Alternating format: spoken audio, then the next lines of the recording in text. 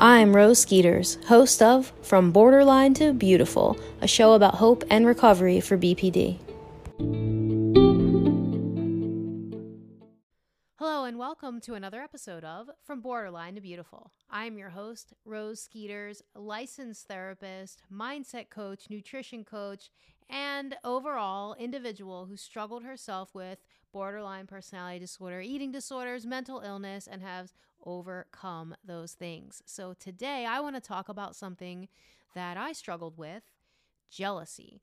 We're going to define jealousy. We're going to talk about retroactive jealousy, which is something that's been coming about over the last 6 months or so. I've been seeing that talked about more and more, and it's super important to address that. I'm going to share a story, some of the things that I battled with, and some ways that you can work towards overcoming jealousy and retroactive jealousy. Okay. Jealousy generally refers to the thoughts or feelings of insecurity, fear, and concern over a relative lack of possession or safety. This is a definition, right? It's a disposition, an attitude, or a feeling. Jealousy can consist of one or more emotions such as anger, resentment, inadequacy, helplessness, or disgust. In a relationship, jealousy can emerge because of things like comparison, fear of rejection, not feeling good enough, feeling unworthy. And it can be very troubling. For individuals who have borderline personality disorder or complex post-traumatic stress disorder, or let's just say like a history of people leaving them, hurting them, and rejecting them, jealousy is almost like par for the course in relationships, right? I remember when Jay and I were dating in the beginning, I was jealous of things I didn't even know I was jealous of. Right? Like that. If you had asked me, does this make you jealous? In other words, I would have been like, no way. And then when it came right down to it, of course I was. Because what I was actually jealous of wasn't, what I thought I was, but it was actually anyone who knew who they were and who seemed like what I would define as stable. And anyway, I'll get there. So when I first met Jay, who is my current husband, for those of you new to the podcast, my husband and I own Thrive Online Counseling and Coaching, and we do this work together. And when we first got together, he had helped me as my corrective relationship to battle a lot of the negative parts of borderline personality disorder, and he was able to talk me through how to think the way he thinks, how to see him and his character and to mentalize him, and in exchange, I received this empathy and insight that I'm able to share with you now. So anyway, Jay, he was a personal trainer when I met him, and I was not fit. So I was not a personal trainer and I was not fit. I was whatever, he wanted me to be. Now, the truth here is that I did actually want to be more fit. I wanted to be more active. I was toying around with dietary changes, paleo diet, movement, things like that, because I did know that that was something valuable to me, but I wasn't, someone who was proficient in it, an expert at it, and I did not like discomfort or physical pain in any way. So real serious working out that would achieve any kind of results was not in my wheelhouse. Working out, right? Like watching a video on YouTube and halfway doing it until my heart rate is just elevated enough that I can no longer focus and don't want to do it. That was like my fitness level, to be very specific for you guys out there. And so when I met him, being an athlete and a personal trainer, somebody who's really serious about fitness and discipline, that was intimidating. I had never met anyone like that. Jay is, phenomenal in that he can work out and just like keep going. He's not thinking about how tired he is. He doesn't feel while he's working out, right? So meaning he feels while he's working out. Okay. For all of you out there who are clinicians listening or who are parents listening, what I'm meaning to say here is that he's not stopping to indulge in any narratives that his feelings might be telling him while he's working out, because he's focused on the mission, right? And so I had never met anyone like that. So I started thinking, oh man, this is awesome. Like we will work out together. So I got some squirts, which if Jay was in the room, he would laugh. A skirt is a skirt with shorts underneath. So I went to the store. I'm like, okay, I can't wear shorts because I'm not fit. I still want to look cute. I'll get these squirts. That'll hide the fact that I haven't, worked on my legs ever. This is funny. And so, I did that. I went and bought this workout equipment and I totally looked the part, right? Anybody else really into like looking the part? And so, I was excited about it, but very quickly I realized like this is a threat to me. This is something that I don't understand. I don't do well. I'm not naturally good at. I have to exert effort for. It's uncomfortable. Lots of things. But yet at the same time, I understood the value of it. So I, never would have thought I would have gotten as jealous, but I did because personal trainers hang out with other personal trainers, don't they? Yeah, like during the workday. And, people who are in the class of personal trainers are like attractive people. And they are, people who their life is based on, not their whole life, but that career life is based on aesthetics, and so when we would go to events, there would be beautiful women everywhere, beautiful people everywhere because they're fit people and really everywhere. I mean, we would do like, he would do the CMC, which is a combine race, think of like the Spartan race. And, I went to go and see him up there when we were dating in the beginning. And I remember looking at like all of his friends. Like I was excited to meet these people. And then I'm like, oh my gosh, like, never dated a personal trainer before, never been in this world before. Everyone else I had dated was like a musician, whatever. And here he is standing around all of these like really gorgeous women because they all were like the fittest women to be on this team. So boy, oh boy, did jealousy, retroactive jealousy, all the jealousies pop right up for me because they were threats to me. And I started making comparisons and I started feeling paranoia and creating emotional narratives about how he would definitely rather be with someone who was fit. And it was tormenting. I remember one time, he had like a fond memory of a family and a country he had lived in overseas when he was playing basketball overseas. And I had created this narrative that he didn't want to be with me because I wasn't from this country, right? A female from this country, right? And really like bringing up the person he had dated in the past in that environment and like comparing myself to this individual that I had never met, but still doing that. And, I found that any text message, anytime he was on his phone, I started obsessing over what he could be doing. I was really interested on what he was doing on social media, who he was hanging out with, who he trained. And it took over, and it was something that I hadn't thought of myself in the past as a jealous person, but boy, that came up for me very quickly. And so I wanted to share that experience because I do understand that it's a real thing. Now I don't know about kind of separating it into terms. I know that there's one thing I've learned after doing this podcast is that there is a lot of different ways to say the same thing. And so I probably have multiple episodes where I'm saying the same thing as someone else said in some field. But I think that's the beautiful thing about communication and language, though, is that I can perceive information and communicate it to a certain audience a certain way, and maybe it'll resonate with you. That's my hope, that it'll resonate with you in a way that maybe other information doesn't. Well, for me, I never had terms to describe these things, maybe because I wasn't interested or I just didn't look it up, but I just thought, hey, I'm jealous, right? I'm jealous. I'm threatened. These people, I'll never be good enough. I'll never be these people. I am 5'4", so already right there off the table for like being a top 10 model, right? Really too short for these things.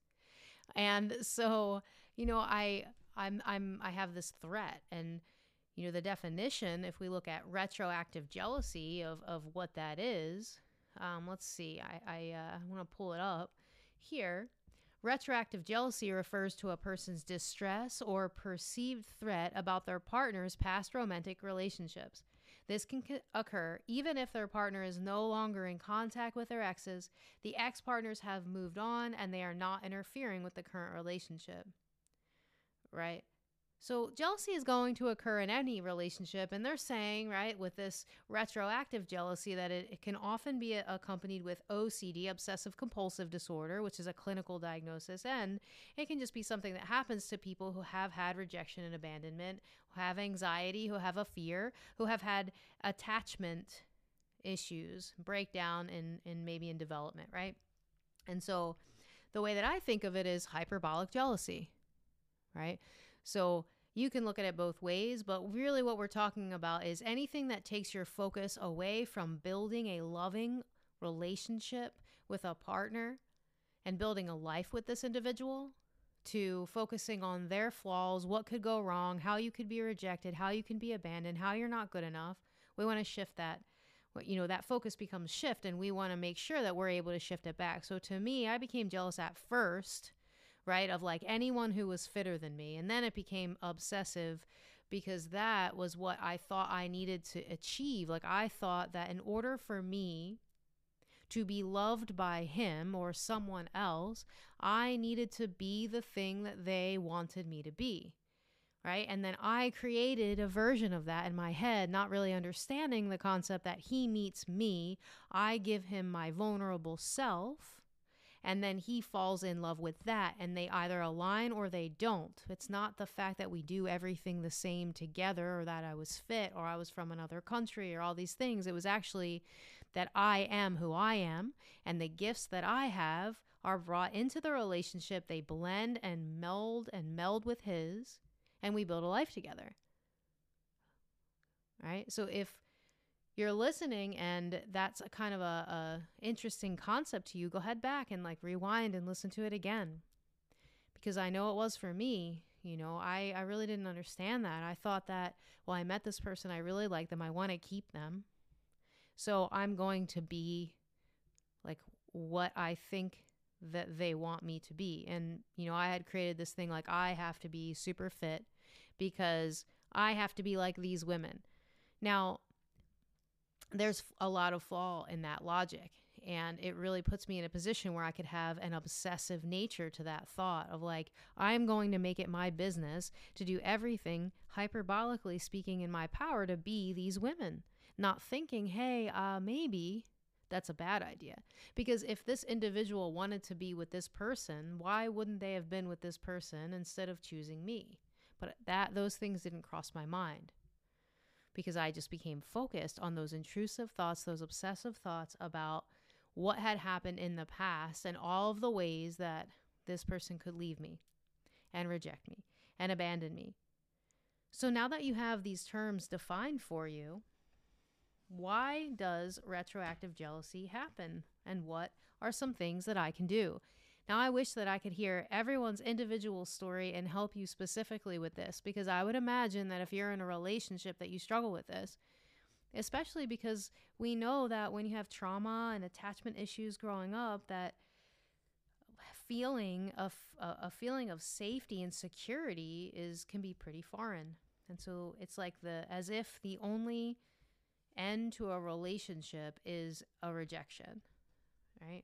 So number one reason, why does it happen? Fear of rejection, fear of abandonment.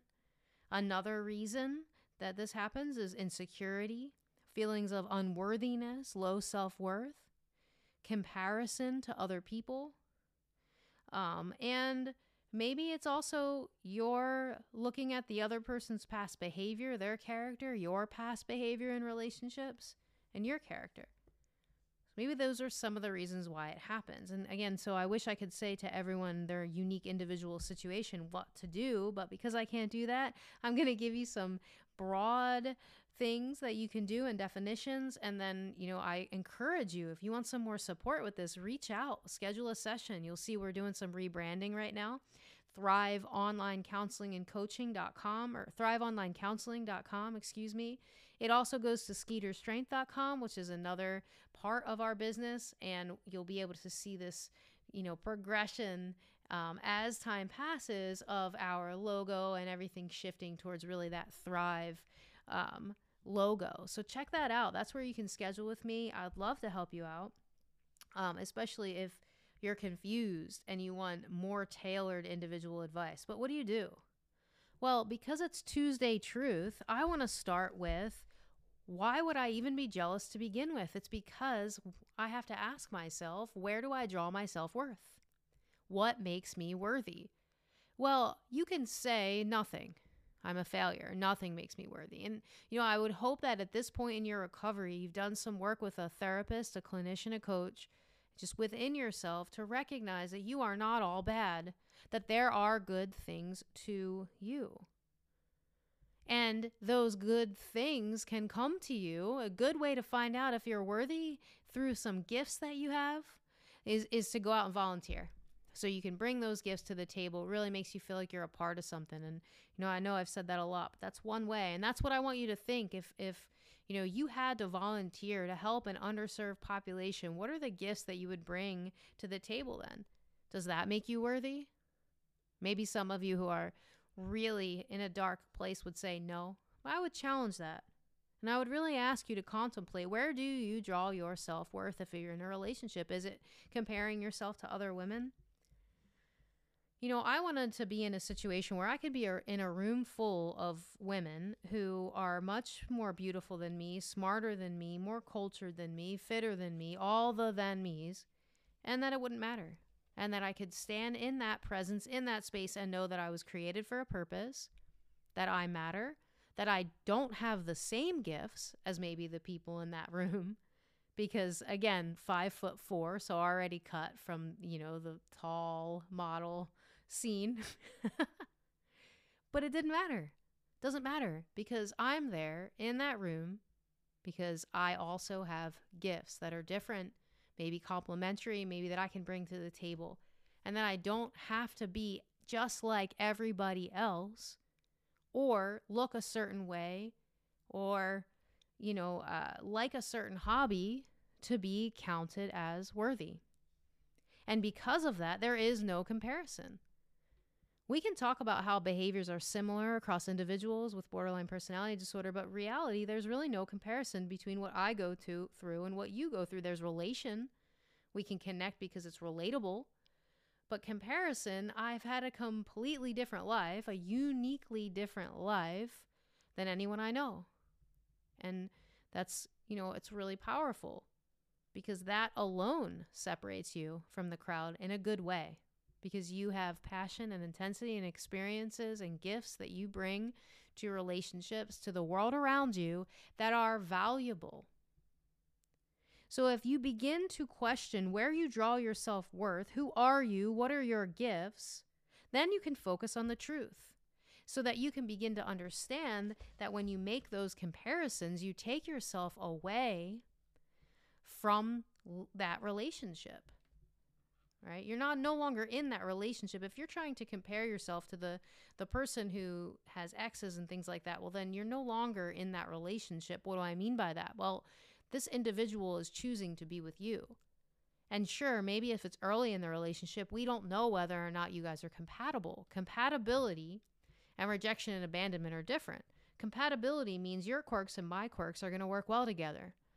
We can go on vacation together, and I'm an early riser and you're an early riser, and you like to walk on your vacation to the beach, and you like movement, and relaxation to you is being in the sun and moving and enjoying an alive like experience. Well, if you and I can kind of agree on that, we're compatible. But an example of incompatibility is if you like to party at the bar and I don't drink, and we're supposed to now go on vacation together and we're just kind of at a stalemate. That's an incompatibility, right? But something where, if we're not talking about incompatibility, we're talking about like comparison. We're saying this individual, you could never love me the way you loved her, or you want to be with her, you don't want to be with me.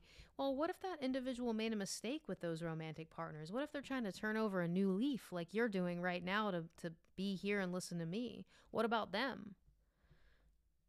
Right? Do they have an opportunity to have a life before you that you don't punish them for? And are they okay to make mistakes? Have you made mistakes in the past? Yes. So is it okay that they make mistakes too?